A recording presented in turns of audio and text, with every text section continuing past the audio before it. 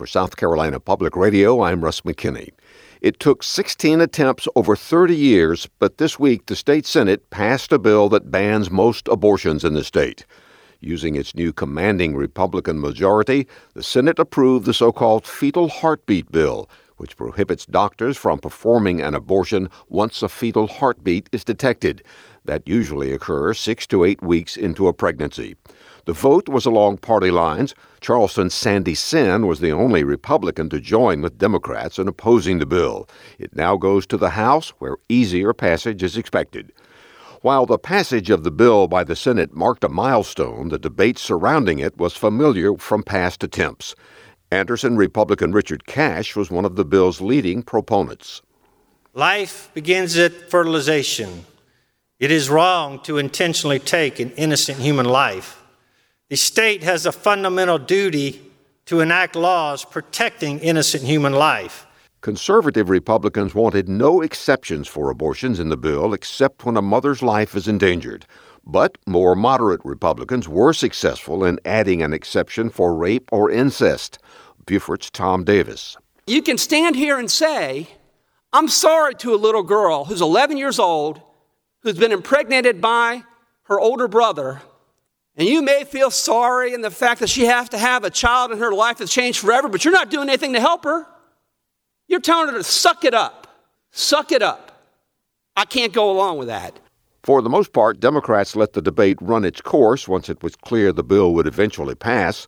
Marlon Kempson of Charleston argued that the legislature's focus shouldn't be on an abortion bill that Democrats believe is clearly unconstitutional, but instead on the COVID pandemic.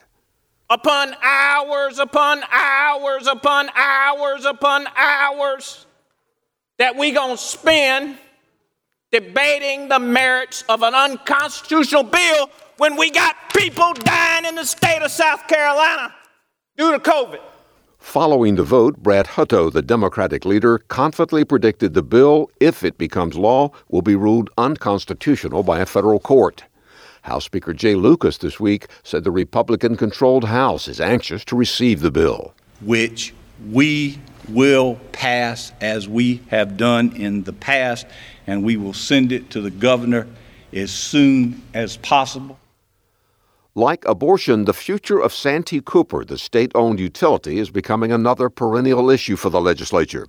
This week, the House, once again, approved a measure to explore selling the utility and institute major reforms at the agency. Lawmakers have been considering what to do about Santee Cooper, which lost $4 billion in the V.C. Summer nuclear debacle in 2017. They've already turned down a number of purchase offers. During House debate, the bill's floor leader, Republican Kirk Finley of Columbia, tried to assure Calhoun County Democrat Russell Ott a potential sale might be needed.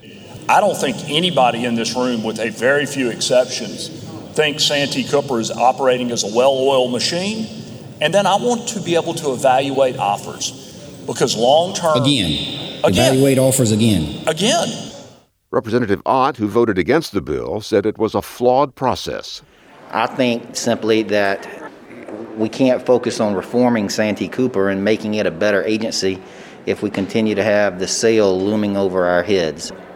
A Senate committee is also considering a Santee Cooper reform bill. Some committee members say they're concerned that energy giant NextEra is inappropriately pushing lawmakers to sell Santee Cooper. The committee could subpoena information from NextEra. For South Carolina Public Radio, I'm Russ McKinney.